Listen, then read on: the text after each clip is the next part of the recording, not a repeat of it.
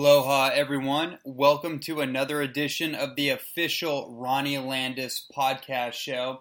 I am your host, Ronnie Landis, and I am also the founder and the educator of the Holistic Health Mastery certification course. This is a 125 video, highly engaging, highly comprehensive holistic nutrition certification program that really takes you into the depths and into really the fringes of where cutting edge nutrition and detoxification and essentially all the different pillars of holistic health are at. It takes you from the beginning of just getting your attitude tuned up, getting your mind right, getting your attitude and your mind attuned for success, and then taking you from the basics of raw food, and then taking you into superfood nutrition, taking you into tonic herbalism, taking you into the advancements of detoxification and cleansing protocols, going all the way into hormones and understanding hormone therapies, natural hormone therapies, taking you so far down the rabbit hole as you want to go, and at your own pace, by the way. Not an overwhelming, series of videos or lessons that you have to cram in that we all kind of grew up with in the brick and mortar educational institution.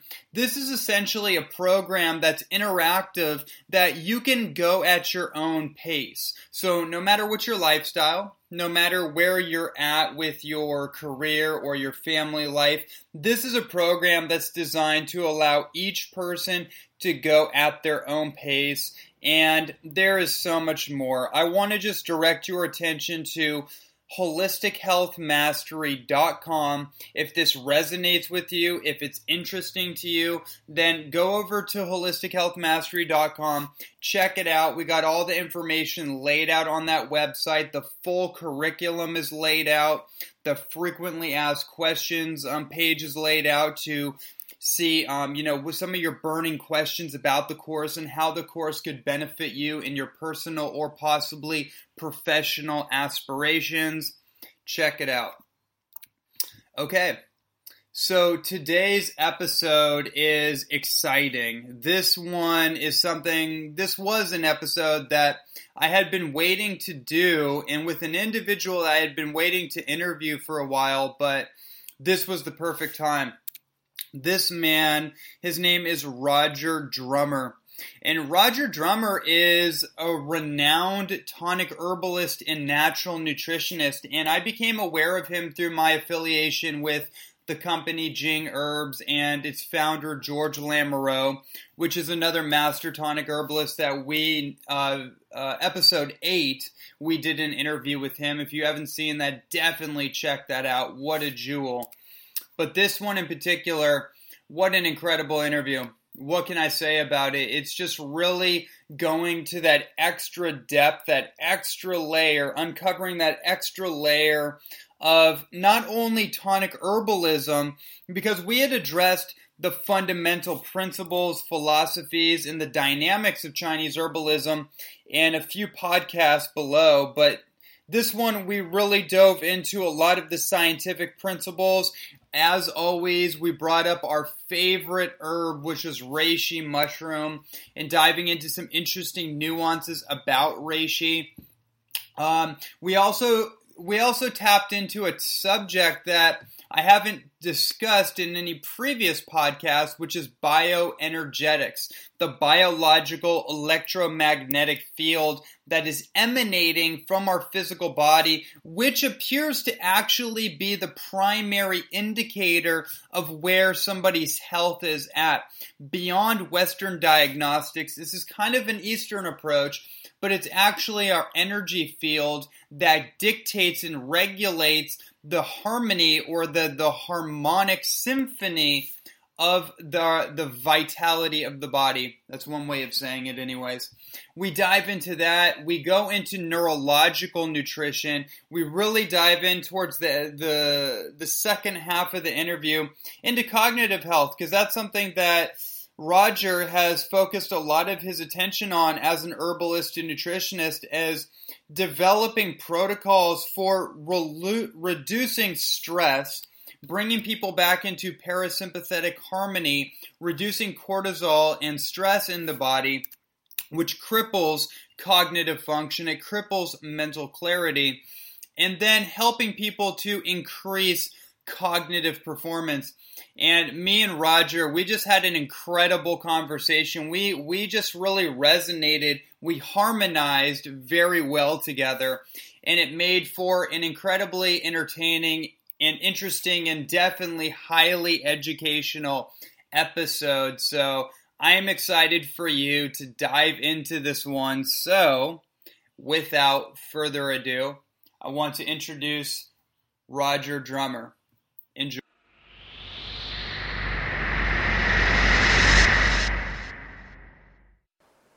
Roger Drummer is an NCCAOM diplomat of Chinese herbology and a master tonic herbalist. Also a nutritionist and U.S. patent holder, Roger travels extensively throughout North America and Europe, lecturing on the benefits of natural living and bioenergetics. Roger is the president of Doc Alchemy and co-owner of Herbworks.com, where he serves as a product formulator.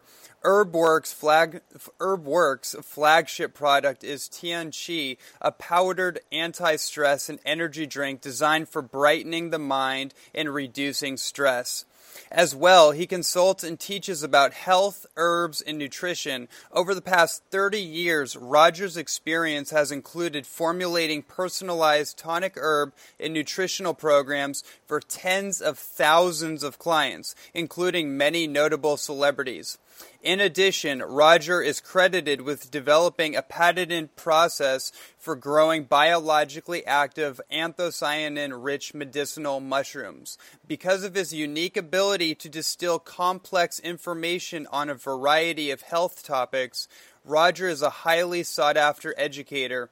His unique style of presentation enlightens and informs, leaving people inspired to incorporate the information presented. Welcome to the show. Oh, thanks for having me. My pleasure. Yeah, I was really excited to bring you on. You know, out of about, by the time that this airs, this will be interview number 30 on this podcast, and which is kind of special in its own little way. But you are actually, coincidentally, you are the third tonic herbal representative to come onto the show. We had George Lamoureux, who I know is a very dear friend of yours. We had my other friend and colleague, Romania Dean Thomas, come on, and now you're number 3. So I feel like this has like a special energy to it. All right. Well, herbs do. You know, herbs have an incredible healing energy to them. Absolutely. I'm excited to go into that with you. So let's start off with from the beginning. How did you get started in herbology, in holistic nutrition, just your interest in health, as it were? How did that evolve for you? Well, herbs in particular, I got involved really by accident. I was studying shiatsu in Santa Monica, and there was a certain type of healing art called Jin Shin Do, which I really loved. I just loved the whole concept of it, how it made you feel. It was a little more esoteric than shiatsu. And I found out that the former owner of the shop, the shiatsu school, was actually the founder of Jin Shin Do. Him and his wife had started that whole movement in the United States. And it turns out he owned an herb shop down the street. And that same herb shop, I was sent down there at one time to buy some herbs for something I was actually being treated for, which was chronic fatigue at the time. So while I went down there and I thought, you know, he takes apprentices, and I thought, well, maybe I can get an apprenticeship and learn about Jin Shin Do from the guy who wrote the book, right? So I was hanging around there trying to get noticed so I could become an apprentice. And I heard one of the herbalists say something magical about an herb. He said that the herb put wings on your heart. And when I heard that, it just resonated with me. It was the first time I ever heard of any ingredient in the health field being related to an emotion or how you felt. It wasn't just about a symptom of some disease. It was a higher art they were talking about. So that fascinated me. So I bought $1.50's worth of it. I was on disability from an accident. I didn't have hardly any money. So I spent $1.50 on asparagus root and chewed it on the way home. Didn't feel anything from it. Thought it tasted a little odd. But that night I had flying dreams. And so I woke up the next morning and I thought, I'm going down there to get some more root. So I went down and bought a couple dollars worth of root. Went home, chewed it on the way home. Went to sleep that night, and again I had flying dreams again. And so I just started hanging out at the shop until I got accepted as an apprentice so I could learn more about it. But my real goal was still to learn about Jin Shin Do. So I'm curious. So from that place, and it's funny about asparagus. That's one of the, when they say it puts wings on you. That's just kind of an interesting thing. I won't even go down that rabbit hole right now, but maybe we'll bring that back. I have a little love affair with asparagus, so that just kind of brought up something for me. But anyways, I would love to hear, how did it continue to evolve? Because I know there's more depth to the story. Well, I stayed at the shop, and I was there for probably another 3 months or so, and still having experiences with asparagus root. That was a magical herb for me. I had an experience every single time I ate it. In my sleep, I'd have these wild dreams. My crying dreams, my flying dreams turned into crying dreams, where I was processing old information, and really it turned out to be grief the more that I learned about Chinese medicine. But I still was going to leave the shop. It was about midsummer that year, 1990, and I was going to move back to Sedona, where I had lived at one time before I moved to LA. So that one of those days I was at the shop doing my little apprenticeship, which, by the way, involved a lot of dishwashing and floor sweeping and cleaning and stocking shelves. Mm-hmm. But anyway, we found this mushroom growing in the shed out behind the shop where we stored all our bulk herbs. Turns out one of our mushrooms had thrown off some spores, and a mushroom grew right out of the boards of the shed. So it was really quite funny. So we took that mushroom in, and the owner, who was running the shop, made a tea out of it and invited 10 of his best customers to come that night to drink the tea. It was a reishi mushroom tea, a wild reishi mushroom. And he invited a lot of acupuncturists, herbalists, people that had been connected to the shop for a long period of time. And so I really wasn't that friendly or that open. At the time, besides having chronic fatigue, I was very shy, and I'm an introvert by nature, extremely introverted. So, but I thought there was something really interesting going on, so I hung around and just served everybody tea at this little gathering after the store closed. And so, I did my little thing. I handed out cups of tea. I drank 3 cups of tea, thought it tasted pretty disgusting. And then I said goodbye and walked home. And I got about halfway home walking through the back streets of Venice, California. And I had this most amazing experience. I heard this really loud voice speak to me. And it was so loud that I thought, I just stopped walking and looked around. And I started looking under cars. I was looking behind parked cars. I thought somebody at work was pulling a joke on me because this loud voice just came out of nowhere and said something to me. And so then I couldn't find anybody. In fact, I even asked a couple of people's names that I worked with at the shop if they were around, just out loud, to see if they would reveal themselves, and nobody did. So I didn't know what that whole experience was about, so I started walking back home again, went about another 40 steps or so, and the voice spoke to me again. And at that moment, I realized what it was, and that I was having a pretty much what you would call a mystical experience. The voice of God just appeared to me and said something to me. And I literally, like I was in a movie, just looked up in the clouds and had this realization.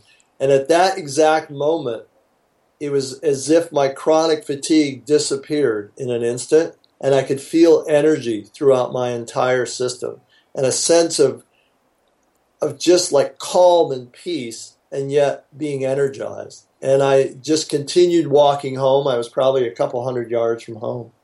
And I felt really light and buoyant. And when I got home, I just went into my room and sat down and stared at the wall for probably 4 or 5 hours. It was really one of those states of having a blank mind where you're really not thinking much of anything and you're just looking off into space. And that was the rest of my evening. Wow. It seems like a very universal theme, especially when we discuss Ganoderma lucidum, reishi mushroom, and people's introduction into Chinese herbalism. And so much of it comes back to reishi mushroom. I know for me, reishi is by far, without a doubt, my favorite herb of all time for a number of reasons. The way that it affects the holistic system of the body, but also for the Shen enhancing or expressing properties, which I always hear from other herbalists like George Lamoureux. I know that's his favorite herb. Romani Dean Thomas, I know that's his favorite herb. Ron Teagarden, as far as I understand, that's pretty much his favorite herb. I don't want to speak for you, but I'm getting the hint that might be possibly true for you too, maybe?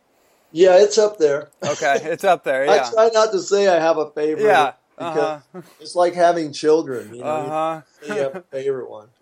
Right. Yeah, but it seems to be the one when people come to me and they ask me, how do I get started with herbs? What do I take? How do I do it? And my immediate go-to is like, look, start with reishi mushroom. That's the one that will open up the rest of the gateway for you and help teach you about the rest of the system. Do you find that to be the same? Oh, I do. The great thing about reishi is if someone's asking you that question anyway, they're in a position to where they want something to change in their life. They might not know it, but they're in a pivotal point where they're looking for something transformational in their life. And that's really reishi's, one of its properties, is that it opens up the energy centers in your brain that allow you access to the type of experience that can transform your life. And that's what it really did for me. That experience that I had that day still is involved with almost every thought process and everything that I do in my work even today. And that took place 26 years ago. So there's hardly anything I do that doesn't involve something that was part of that process. Yeah, I can definitely relate to that. On that note, I would love to go into the realm of bioenergetics. This is such a cool topic and one that doesn't really get a lot of airplay, let's say. We don't always discuss the vital energetics of food, or let me back up. Actually, in my work anyways, I discuss a lot of the energetics when it comes to living foods. We know about Kirlian photography and the energetic emissions. Most of us have kind of familiarized ourselves with the idea that food is living and has energy, but then when we think of herbs, a lot of times we get herbs in these powdered extracts, or just because we're Western minded, we're not familiar with the nuances of herbalism. So I would love for you to go into the bioenergetic work and understanding that you have with nutrition and herbalism. Well, it's a complex subject and one that could be talked about in a lot of different ways, but from my understanding, the way that I see it and the way that I use it. And I'm glad you brought up extracted herbs too, because a lot of people think that if you cook something, which an herbal extract is cooked, that it damages the energy, so to speak, or that it has some negative effect on it. And it's really not true. It might be a little more profound in its effect as far as disrupting the energy when it's a cooked food, but there's something about making a proper extract that retains the entire energy as long as you do it right. In fact, if you extract an herb too potent, then it loses all its herbal identity, and it no longer has an energy field to it. It just becomes a chemical like anything else used in Western medicine.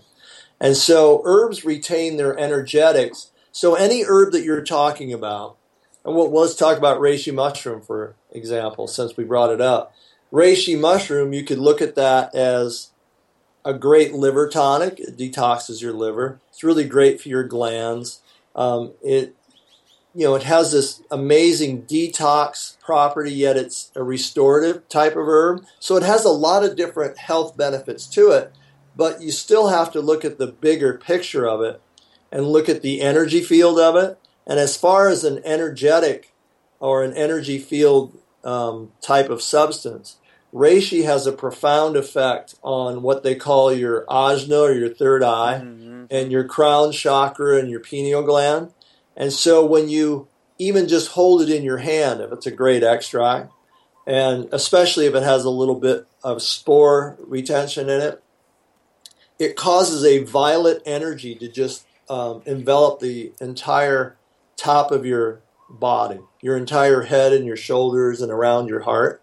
And it's this energetic effect that you have to keep in mind when you're even formulating with reishi.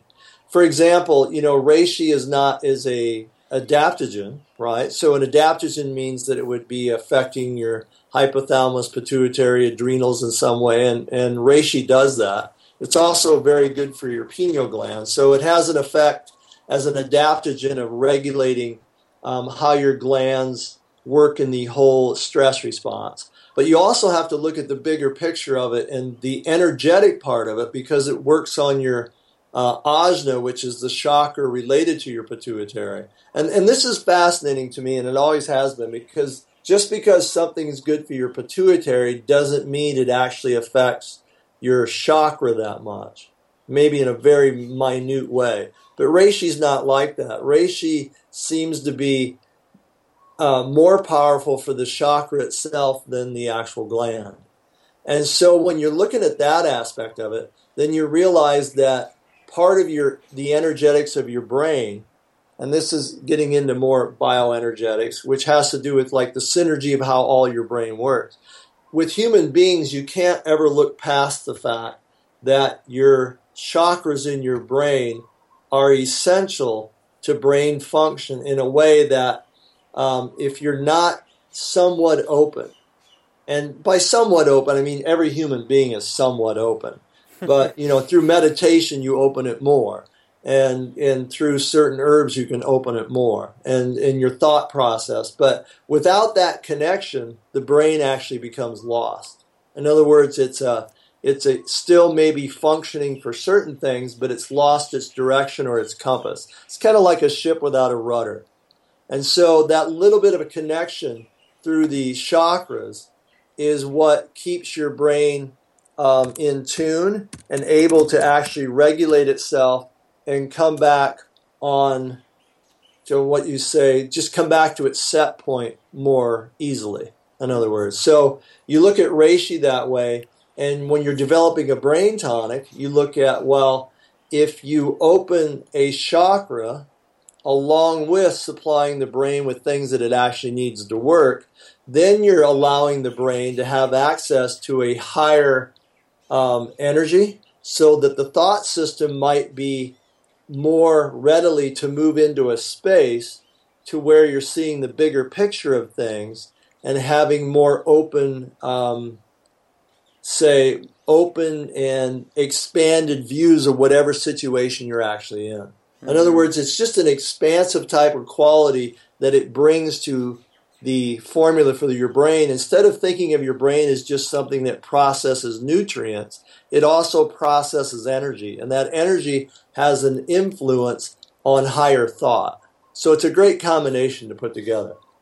That's a wonderful explanation. And what comes up for me as I'm listening to this, and I want to bring it back just very quickly to the original point that you brought up about what it reminds me about is the concept of orgone energy that Wilhelm Reif put out there, and that you made a comment that I thought was pretty interesting, that perhaps the subtle energetics of our food are being affected by cooking, and that's definitely my belief. But there's some kind of distinction with tonic herbs and the herbal extracts, because in my own intuitive GPS, if you will, my intuitive navigation of these things, I started out on this path with raw food, actually, and so I was very guided by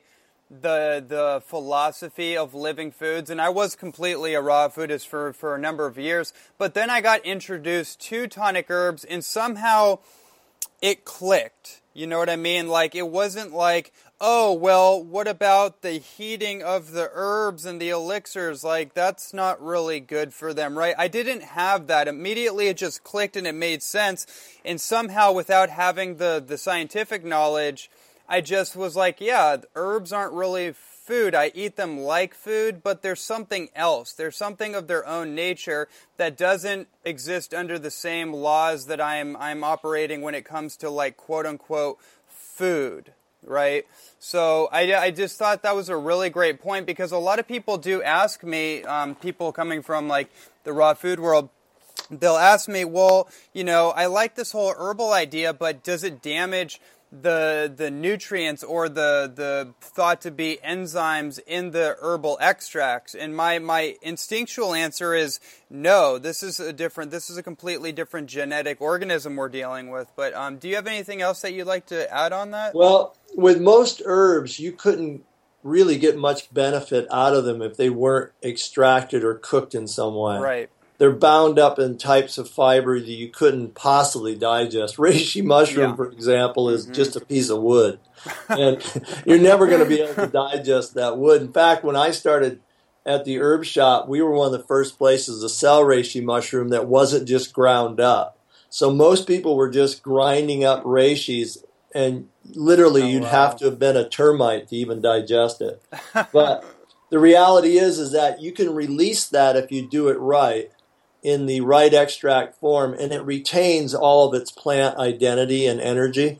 And if you're sensitive to it, you can feel it with most herbs. They'll have a definite energy field to them. So the extraction doesn't really do much to harm that. It might get rid of some enzymes, but enzymes aren't important in every single thing you put in your system. Right. It's I love the raw food movement, and I have a comment about your raw food days too, because I went through that same thing. And I'm telling you, if you wouldn't have gone through your raw food stage, you wouldn't have had probably as profound an experience when you found the herbs. Because raw food, one of the beauties of it, and I've been through that myself, is that it's very cleansing to your system, and not just what we think about with liver detoxing and kidneys detoxing and stuff, but plant food has such a vibrant energy to it, especially when you take it in raw form or you're juicing. And it also has an amazing amount of light trapped in it, biophotons from the sun. And literally, it's like eating light, in plant form. And so when you take that in your system, not only does it detox your physical body, but it has a very lightening effect on your entire energy field. And so once you go through that process and you feel, that feeling you get when you're drinking a lot of juice, you're really light and vibrant, well, your whole energy field is being cleansed from that. And so it puts you in a position to have a greater experience when you take something like reishi mushroom or these tonic herbs that literally are these potent energy fields that come in contact with a clean energy field. It's a whole different experience, I think, for people. I'm so in agreement with that, those statements on a level that is purely experiential. One of the things I have to just put this out here, and maybe you have a perspective on this. Let that truck drive by.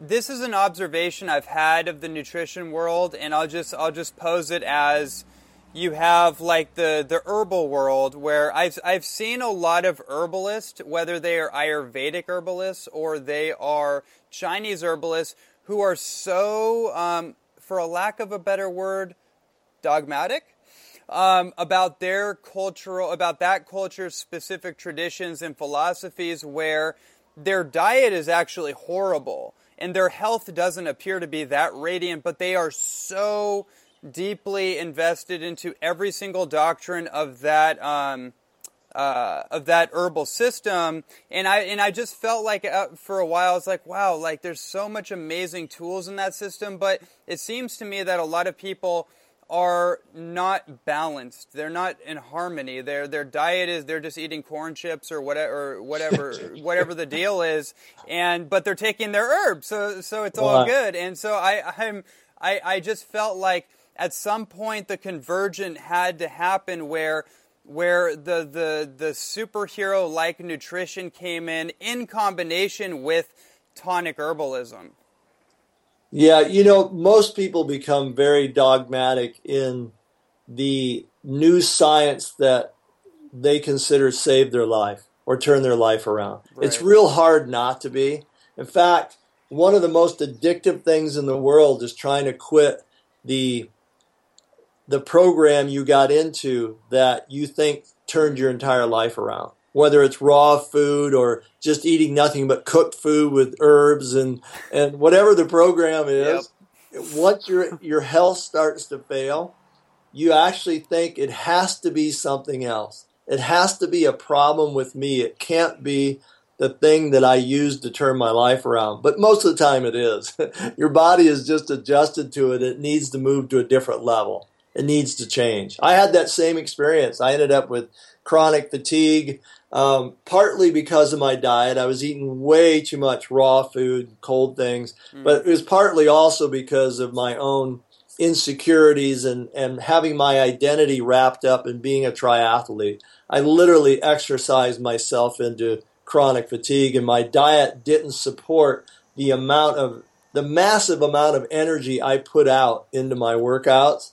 Just wasn't being supported by my diet. But it was very hard to get off of a raw food diet. It's very addictive because it was part of my entire change of my life. Mm-hmm. And today I eat a lot of raw food. I love juicing. I love all these things, but I'm not addicted to it, and it's not my main mode of health program. It's just part of my entire program that I use to take care of myself. Right. I love that so much. It's kind of like when something becomes an identity, then it takes on a psychosomatic imprintation where your body at some point is being physically affected by the psychosclerotic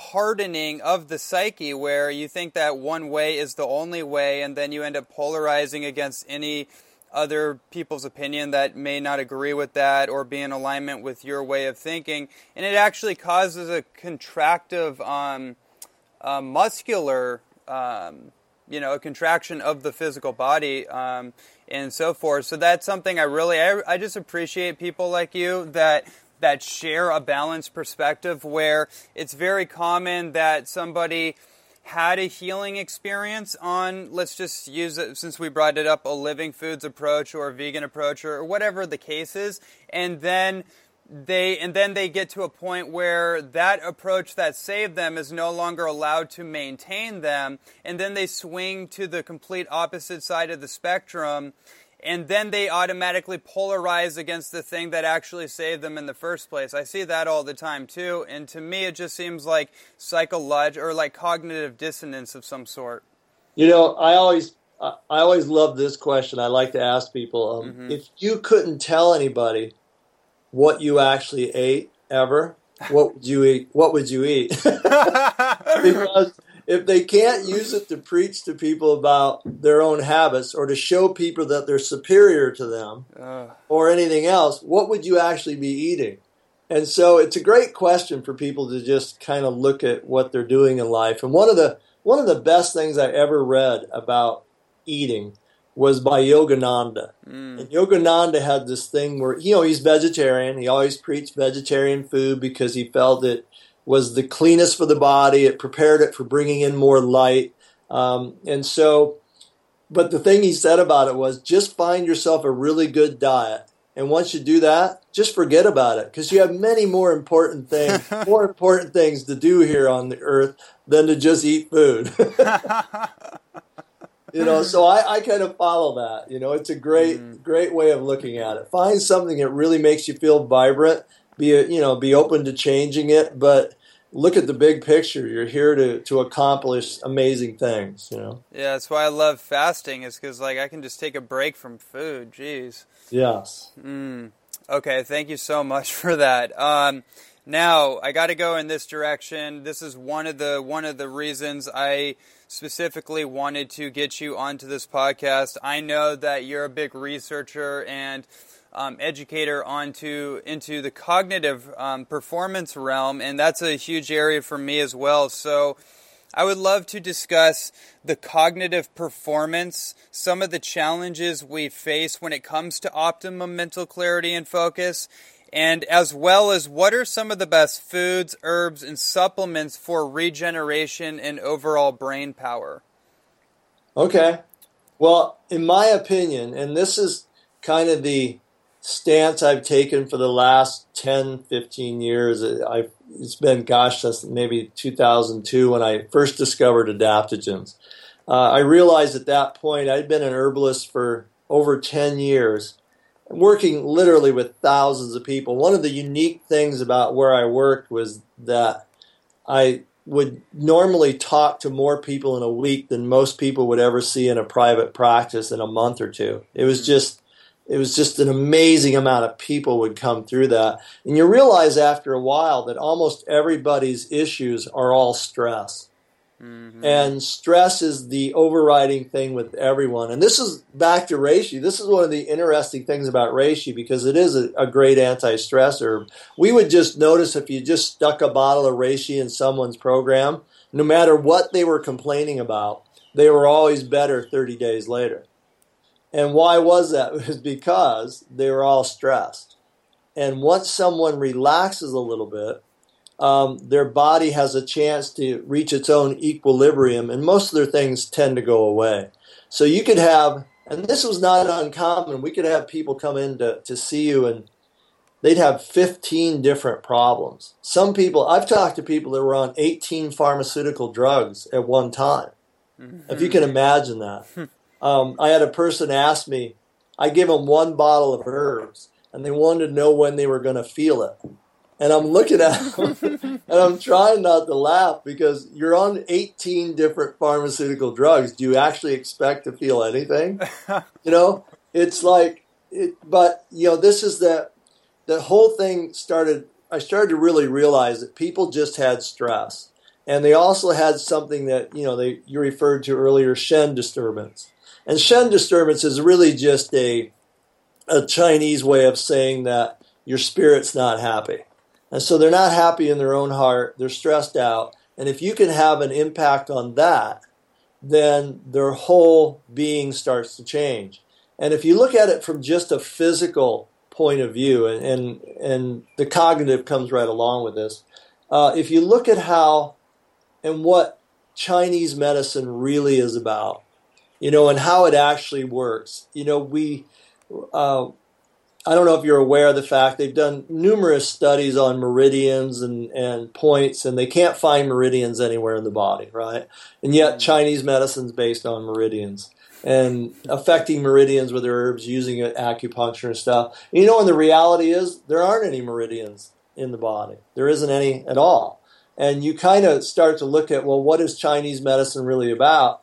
Chinese medicine and acupuncture and massage and all these things is really about connecting the physical shell you have with the energy field or the blueprint that allowed that physical shell to actually develop in the first place, which is around your body. And meridians are really just a connecting point between the physical and the next dimension or energy field that's around it, and how that blueprint holds the information for every organ, gland, and system in your body. Mm-hmm. And when you're disconnected from it, it doesn't work as well. So when you can get someone to physically totally relax, all of a sudden, it's not just about getting rid of liver tension. It's not just about relaxing a bit. What happens is your physical body reconnects with the blueprint that shows every single cell how to actually function. And once it reconnects with that, the entire system goes back into a state of equilibrium and starts to function at its highest possible point. And so when you look at stress from that standpoint and that connection, then you take it a little farther and you're looking at cognitive things. Well, as soon as you have a stress, let's say you have a work-related stress. Well, that work-related stress is going to have an effect on you to a certain degree depending on how you actually feel at that moment. So if you had a full night's sleep, you had a lovely conversation with your wife or your lover on the way to work, and you're just really happy, that stress rolls off you like a drop of water on a duck. It doesn't bother you at all.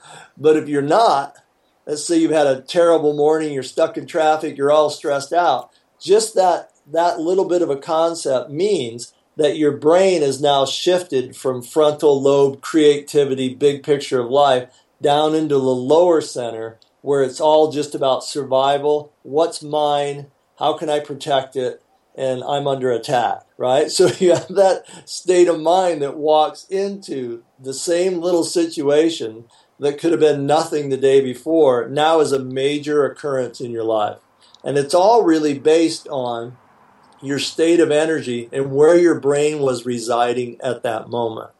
And this is important in the fact of, like with anti-stress formulas and referring back to reishi mushroom, if you're just taking a stress formula that is just designed to lower stress hormone, well, that's great. I mean, that's how Western medicine measures stress. Mm-hmm. But it does nothing else for you, then it's not going to help you that much in that situation. But if you're taking an anti-stress formula that takes into consideration the energetics of your brain and is opening up the frontal lobe of your brain and the top of your brain so that you're more likely to move into a position of bigger picture creativity, all these different things that you have access to because your brain's in that position, then your stress is going to be completely different from somebody else's. You're going to process the whole event completely different. It's going to have a less of a physical effect on your body, and you have more of a chance of always staying in connection with that blueprint that's around you that allows everything in your body to work at its optimum rate. If you're not, then you start to disconnect, and this disconnect could be your digestion, for example. When you're highly stressed, you only put out about 50% of your digestion even works because you're completely disconnected from things. Your liver's not working even half speed when you're totally stressed. All these things just shut down because that energetically it just disconnects you from everything that is kind of like the guideline on how your body's supposed to work anyway. Yeah, it comes up for me, especially when you were explaining about the actual field that our physical body resides in. It reminds me of Valerie Hunt's research. I'm sure you're aware of Valerie Hunt. She's like almost 100 now, or maybe she's at that point. I don't even know. But she's basically been studying the bioenergetic field. And her whole theory was that, her whole research, I should say, is that it's the field, it's the state that our field is in, the state of, harmony, let's just say, that our field is in that dictates the actual physical structure of the body. So you said that it's not just a compartmentalized perspective of like, oh, you have a fatty liver, you have a stagnant liver, or you have a weak kidney or adrenal. It's actually the holistic, again, bioenergetic field, just from that perspective, since we've talked about that, that's out of harmony and it's throwing off the system. And what I'm getting from this is that a lot of the chronic fatigue or the cloudy thoughts, and the mental and cognitive disabilities, let's just say, are byproducts of a disharmonious field. It's often the beginning of it, but the interesting aspect is of it, if you, like with fatty liver you mentioned, the field was probably off before that liver started developing its issue. But once it develops its issue and goes along that path, that physical defect now, or that physical ailment, further disconnects it from the field. And so unless you're working on the physical at the same time you're trying to do the energetics with doing acupuncture and all those different things, it's hard to bring it back together unless you're doing both. It's really hard with a fatty liver to just open up the energy field or the meridian and have it go back to function. It needs a physical component along with it, depending on what's actually going on. But originally, her theory is correct. The field determines how you experience almost everything. And a lot of the experiencing of it is from the upper field that has to do with your mind, your brain, because that, in my opinion, consciousness created that type of aspect to your field so that you could experience yourself and experience consciousness. And so it was all done in let's say a conscious state, that we as humans had to be allowed to have some system by which to know ourselves and to reconnect with our original essence, what they would call in Taoism as your essence. And so that's part of what your brain energy is about. It's actually set up to allow you to connect to deeper, higher truths and to see the clearer picture on who you actually are. Without that, we're just basically people that are living a physical existence. So we all have that built-in, program that we can tap into. And depends on things like maybe for a catalyst you use Chinese herbs, maybe it's reishi mushroom or wild ginseng or asparagus root. But we have all these things that allow us to tap into that at some point. But again, if sometimes you can break something or injure something and it completely shuts off from that field, and you have to do something specific for that injury or break for it to reconnect back into it. But it's kind of confusing, but it's all essential that you work on everything at one time. This is why when you're healthy, when you pay attention to your health, why you easily repair from trauma, injuries, and things like that more readily than someone who's eating so poorly, because your field and your body are in sync or in tune more readily than most people. Mm-hmm. I got to tell you, Roger, and I wanted to take this into the direction of what are some of those physical things that we can start to do. I got to tell you, I've been playing with nootropics, cognitive enhancers, for years, and I was at a place a number of years ago just playing around. I had gotten into it, and I heard about like the racetams, piracetams, vinpocetine, alpha GPC, all those kind of cool little supplements, and creating what are called nootropic stacks. And then I have played with those for a while, and then I started thinking, well, okay, what are the herbal pharmacology, what are considered nootropics? And the definition of a nootropic is either something that increases nerve growth factor or increases blood flow to the brain. So that opened up a whole category of things like, oh, okay, well then there's a whole list of things. And then on the supplement end, I've done a lot of things, but one thing that has actually helped me, and I didn't expect it to help me like this, but it increased my mood. It increased my experience of Shen, and I dare say this, it increased my connectivity to the Creator. I feel it on a more of a profound level than I have in a long time, and that supplement is N-acetylcysteine. So I just wanted to put that out there, only because I want to take it in this direction of what are some of the definitely the herbs, but also like certain supplements that you're a big fan of for this. Well, N-acetylcysteine, I can see where it would have a profound effect on you, because it is one of the major nutrients for increasing glutathione. Mm-hmm. And glutathione is the master antioxidant in your entire system. And most people are suffering from inflammation all over their system, but in particular in their brains. It's not uncommon for someone, just about anybody walking around today, because of the food supply, to have an unusual level of inflammation in their brain. You look at all the sugar people eat, you look at all the chemicals, the GMOs, all these things have disrupting, you could say disrupting energetics, but they cause inflammation.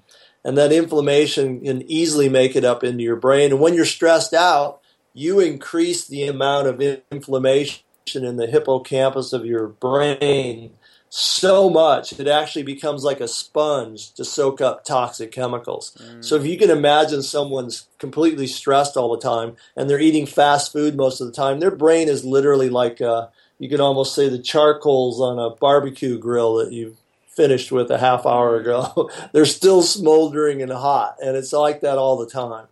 And so N-acetylcysteine is a very powerful let's say, potentiator of glutathione, and that is one of the main protective antioxidants for your brain. So I can see where you have an experience using it. So, but anything, I find that people can have profound effects with almost any nutrient. I have to say, though, personally, I never got much of an experience from most of the things that people always talk about as, all these cognitive enhancers or their nootropics. I really didn't find much effect with any of them until I started combining them with formulas for stress. And I think that once you relax and open up your energetics, then your brain starts to function on a completely different level. Right, because most people that are like in Silicon Valley are very focused and are in their head to begin with tend to be high strung. Right. And I always remember this part of this movie I saw, has to be 10, 12 years ago. What the bleep do we know? Right. There's a part in there where it shows a cell and different pathways of nutrition into that cell completely disappear when you're stressed. They don't know where they go, but they reappear when you're relaxed. And so that, which brings you into another, new science of genetics, which is epigenetics. The signal is coming from above the cell. So I find personally in my work that if you're not in a state somewhat of being relaxed or able to take a step back from stress, you're not allowing any part of your body or brain to operate at its optimal function. So it's missing something. But when you can relax at the same time that you take some important nutrients for your brain, they don't have to be super nootropic, some wild thing that you get at a pharmacy or something, but just some clean food that your brain needs to operate. When you have that experience at the same time of the anti-stress, you're in a completely relaxed, open state of mind, and then you're feeding your brain right, it's an amazing combination. You get much more clarity from it. Your brain actually utilizes it at a much higher level, and I think it's probably the best combination you can do. Mm-hmm. So on the same topic, what are your perspectives on the dietary front? In terms of, I guess I'll take it in this direction, in terms of like a vegetarian, vegan, or quote unquote like paleo type of approach. There can be a lot of confusion when somebody is looking at all these prospective diets or lifestyles. What are your take on that subject in relation to brain health? Well, I think that any diet you go on for your health that makes you feel good, as long as it's regulating your blood sugar, then I think it's probably a good diet until you learn something better. And to clarify that, is a lot of people will go on really restrictive diets that are way too much grain and vegetable and fruit, those types of things, and they have their blood sugar just goes up and down way too much, and you have too many spikes in it. So any diet you eat that keeps your blood sugar fairly regulated is going to be good for you in the long term. I honestly feel, and this is just my personal opinion, unless you supplement well with the vegan diet and in somewhat even the vegetarian, there's just certain things you're going to be missing as far as your brain's concerned. And so I really love, it's kind of funny, I really love the paleo movement, but I don't eat meat. Mm-hmm. And I don't feel you have to be as restrictive as a lot of them are with grains. You know, I don't eat a lot of grains. I notice as I get older that I don't do as well on them, or I don't need that much of it as I've gotten older. But I like rice once in a while with certain dishes. You know, I'm not gonna compromise my meal that needs to have rice in it with a certain curry because it's not fitting into a profile for somebody's diet. But I don't eat it all the time. I like quinoa, don't eat it all the time. But I like a lot of the principles of paleo because they do pay attention to brain function. You'll notice they talk about getting omega-3 fatty acids, essential types of fat, fuel for your brain.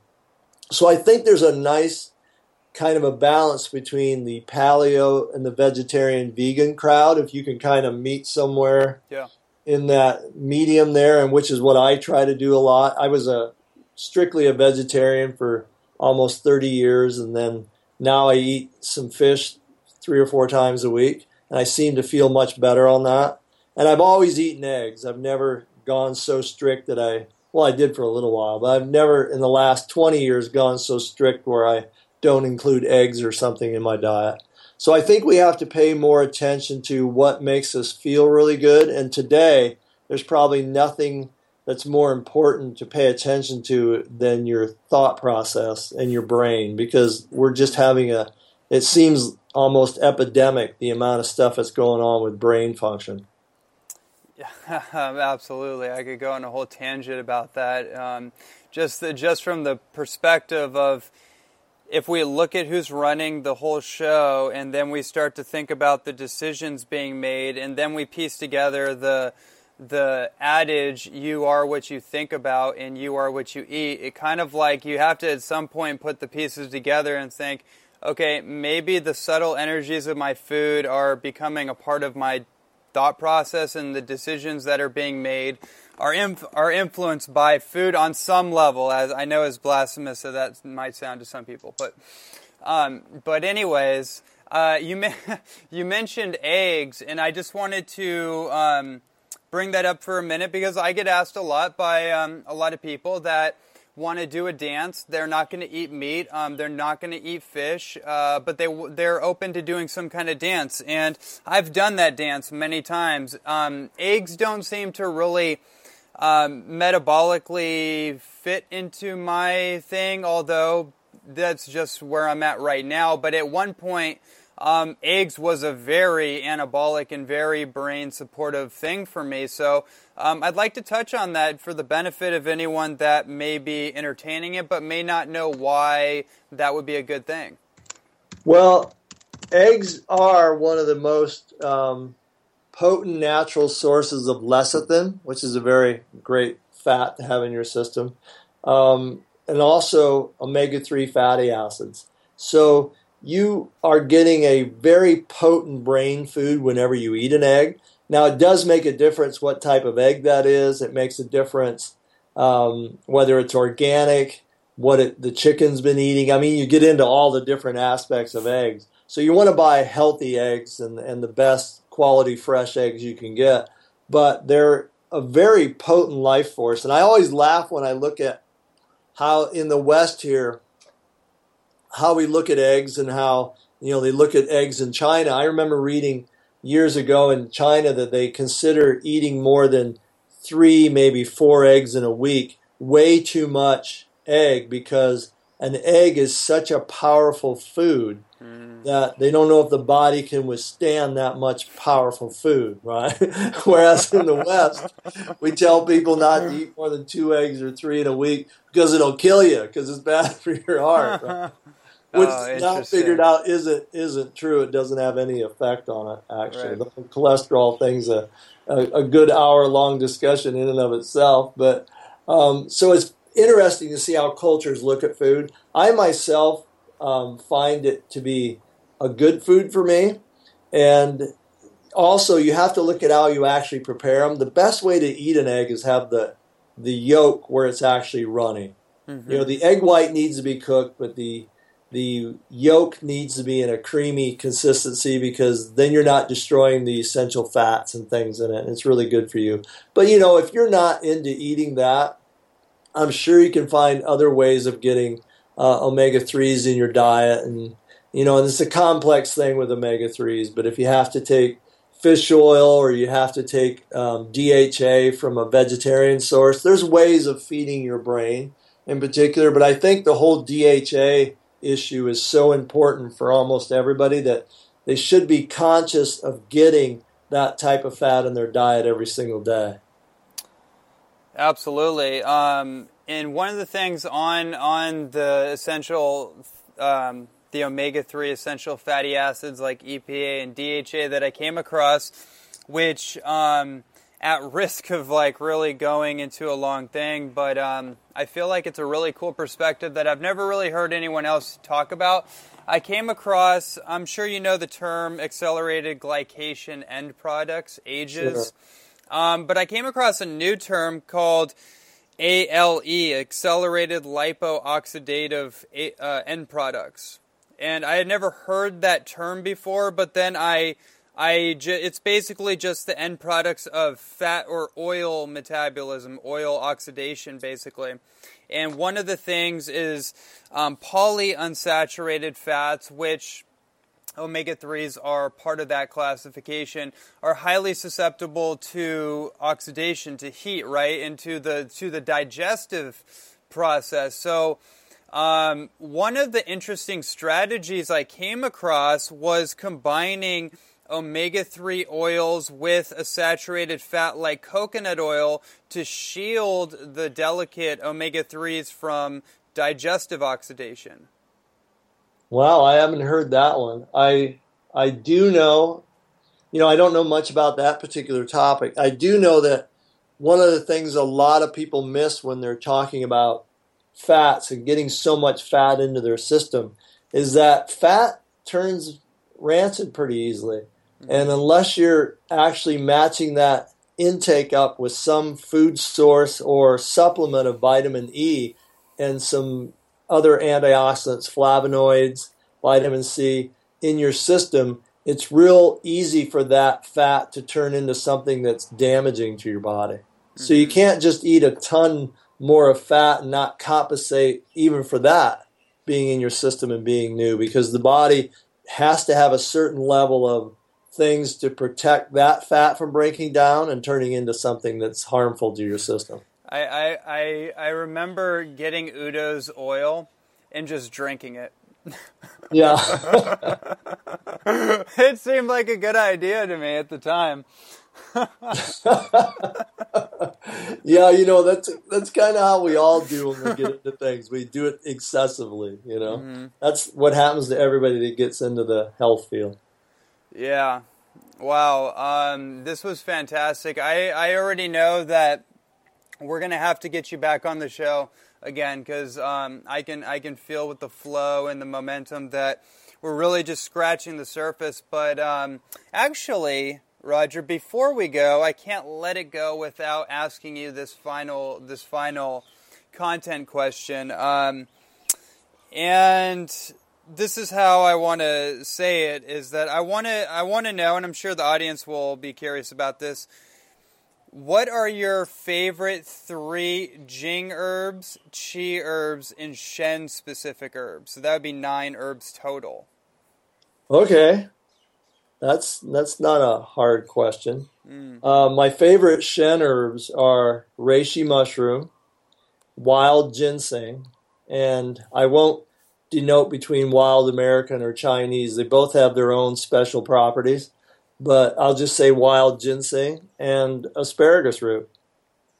A lot of people don't use asparagus root. It's in some formulas, but for me, especially if you're someone that has issues with grief or lung issues, asparagus root, it definitely put wings on my heart, and which is what got me started in looking at Chinese herbology. And so then as far as a chi tonic, one of my favorites is astragalus, and I like an herb called atractylodes, which isn't an herb that you would buy by itself, but it has an amazing effect on your digestive energy, and it's a very powerful physical energy herb, and it's especially good for vegetarians or vegans. In fact, vegetarians and vegans would do really well at adding some sort of chi tonic, like 4 major herb or something, or 6 major herb to their system, because it keeps your digestive fire where it's supposed to be, and it also, atractylodes moves excessive moisture out of the system, which is important in vegetarian and raw food and all those different things. So astragalus, atractylodes. I also love schizandra. Schizandra is a chi tonic, but it's not looked at as a chi tonic for digestive issues so much, even though it is. But it's also an herb that opens up your lungs. It's a chi tonic for your lungs. It's very detoxifying to your liver and your lungs. And it also has a very brightening effect on your mind. It has this effect of helping the energy move up and down your spine into your brain that I find very fascinating. It has a very mind-clearing effect for a chi tonic. Now, as far as Jing tonics, I love Hosho Wu. I've always, loved that herb, and it's one of my favorites. Lychee berries, I've always had a great, kind of a relationship with. I don't know. I had a great experience with lychee berries when I was an apprentice sweeping the floors at the herb shop. So that herb has never left my mind. It's always kind of like one of my favorite things because it was a favorite story of mine. It was one of the first times I felt, outside of just eating something, I felt energetics in a space was with an experience with lychee berries, or what they call lycium. And then as far as my third favorite Jing tonic, I'd have to look at something like, I'd have to say reishi again. And, people won't ever say that, but reishi, once it's an herb that affects all your glands. And this is the beauty of reishi mushroom. It affects every single gland in your body. And when you relax a little bit, that's really, that whole experience of relaxing, which is more of a Shen experience, is what builds up your Jing anyway. You can't build Jing if you're tense and you're uptight because the body's not in a position to do that. But once you relax, then your adrenals almost open up kind of like a baby bird waiting to be fed. They open up and they're taking in energy. And so besides the fact that reishi allows you to open up, to put you in a position to take in or soak up energy, it still in and of itself helps you build blood and helps you build Jing at the same time. So reishi really is one of those quintessential adaptogenic herbs, and the fact that it'll go to any gland in your body that actually is imbalanced at the time and spend a little time there before it goes somewhere else. And that's what all true adaptogens do. But I like reishi as a Jing tonic too. That's fantastic. The reason I asked in pairs of 3 too is because I really wanted to give all the listeners kind of a primary, secondary, and tertiary lineup of herbs that they can create an actual formula or tonic with. So using the 3 herbs out of each one of those energetic systems, if you will, the 3 treasures, I think is a really great way to go. It is. And I work with almost all those herbs every single day. So it's kind of funny. But, I had my original experience. That's how I got into Chinese herbology. And from that experience, I made special things out of these same herbs we're talking about. And even today, it's, that experience was in 1990. So 26 years later, even today, like my whole business today is based on those same herbs and that same experience. And it's like every month or every year is a deepening of understanding that experience. And that's what led me to, form HerbWorks, create Tian Chi, do all these different things, was really that experience. So it was pretty profound for me. Absolutely.